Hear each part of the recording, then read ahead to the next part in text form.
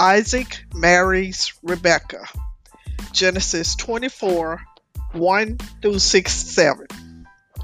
The years passed by, and Isaac's mother Sarah died at the age of 127 years and was buried in the field of Machpelah near Hebron in the land of Canaan. Abraham was also very old and was drawing near the end of his earthly journey. Before he died, he desired to see his son Isaac married to a woman of his own people. So Abraham called his oldest and most trusted servant to him and required an oath of him to the effect that he would help Isaac find a wife from his own people in Mesopotamia and discourage him from taking a wife from the daughters of the Canaanites. An oath was a promise in the name of God. Abraham also insisted that Isaac's wife should come back with him to live in the land which God had promised to Abraham and his descendants. So the old servant gave his solemn oath to Abraham that he would carry out his master's wishes in that matter. Then the servant chose 10 of Abraham's camels and departed, taking with him many gifts from his master. And he set forth on his journey and went to the city of Nahor in Mesopotamia. And he made the camels kneel down outside the city by a well of water at the time of evening, when it was customary, the usual thing to do, for the women to go out to draw water. And the old servant prayed, O Lord, God of my master Abraham, I pray you, give your servant good luck today, and show your loving kindness to my master Abraham. Behold, I am standing here by the well of water, and the daughters of the men of the city are coming out to draw water. Let it happen that the maiden to whom I shall say, let down your pitcher, I pray you, so that I may drink, and who shall say, drink, and I will let your camels drink also. Let her be the one whom you have appointed for your servant Isaac. By this I shall know that you have shown your loving kindness to my master. Before the servant had finished praying, behold, Rebekah, the daughter of Bethuel, the son of Nahor, Abraham's brother, came out with her pitcher upon her shoulder, and she was a very beautiful young maiden. She went down to the well and filled her pitcher, and came up again. The servant ran to meet her and said, Let me, I pray you, drink a little water from your pitcher. With a smile, Rebekah replied, Drink, my lord. And she promptly let down her pitcher upon her hand and gave him a drink. When she had finished giving him a drink, she said, I will draw water for your camels too, until they have had enough to drink.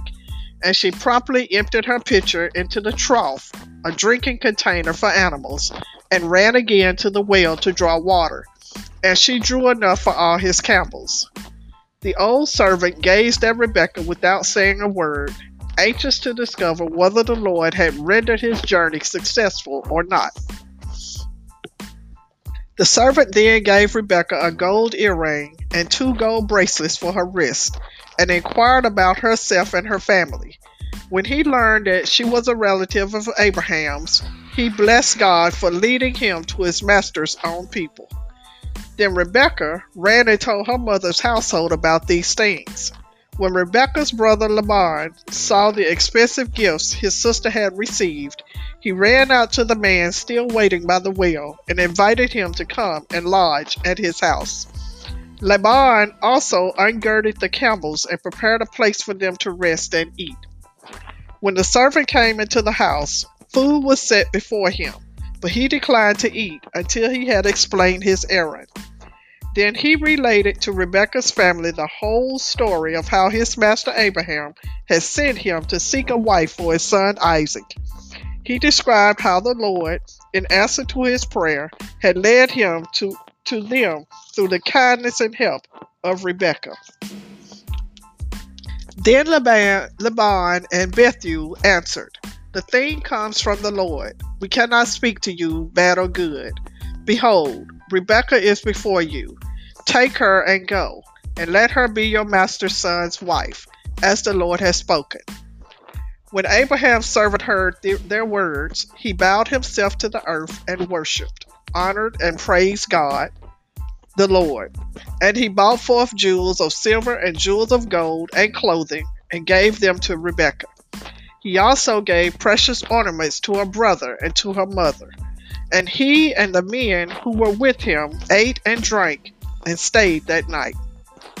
When they arose the next morning, the servant said, "Send me back again to my master."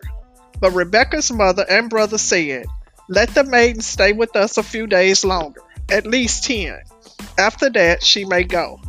But the servant said, "Do not make me wait, since the Lord has prospered my way. Let me return at once to my master." Then they called Rebekah and said to her, "Are you willing to go with this man?" She humbly replied, "I will go." So they sent away Rebekah their sister and her nurse, and Abraham's servant and his men. The servant prepared camels for Rebekah and her maidservants to ride on, and so they began the journey back to Abraham. Meanwhile, Isaac had come from the well, Lahariah, and was living in the south country. One evening, Isaac went out in the field to meditate, and he lifted up his eyes and saw camels approaching. So he started out to meet whoever was coming. And Rebekah lifted up her eyes, and when she saw Isaac, she alighted, got down from the camel, and said to the servant, "Who is this man coming across the field to meet us?" The servant said, "It is my master." Therefore Rebekah discreetly took her veil and covered her face. And the servant told Isaac everything that he had done, in keeping with Abraham's request. Then Isaac brought Rebekah into his tent, and she became his wife, and he loved her.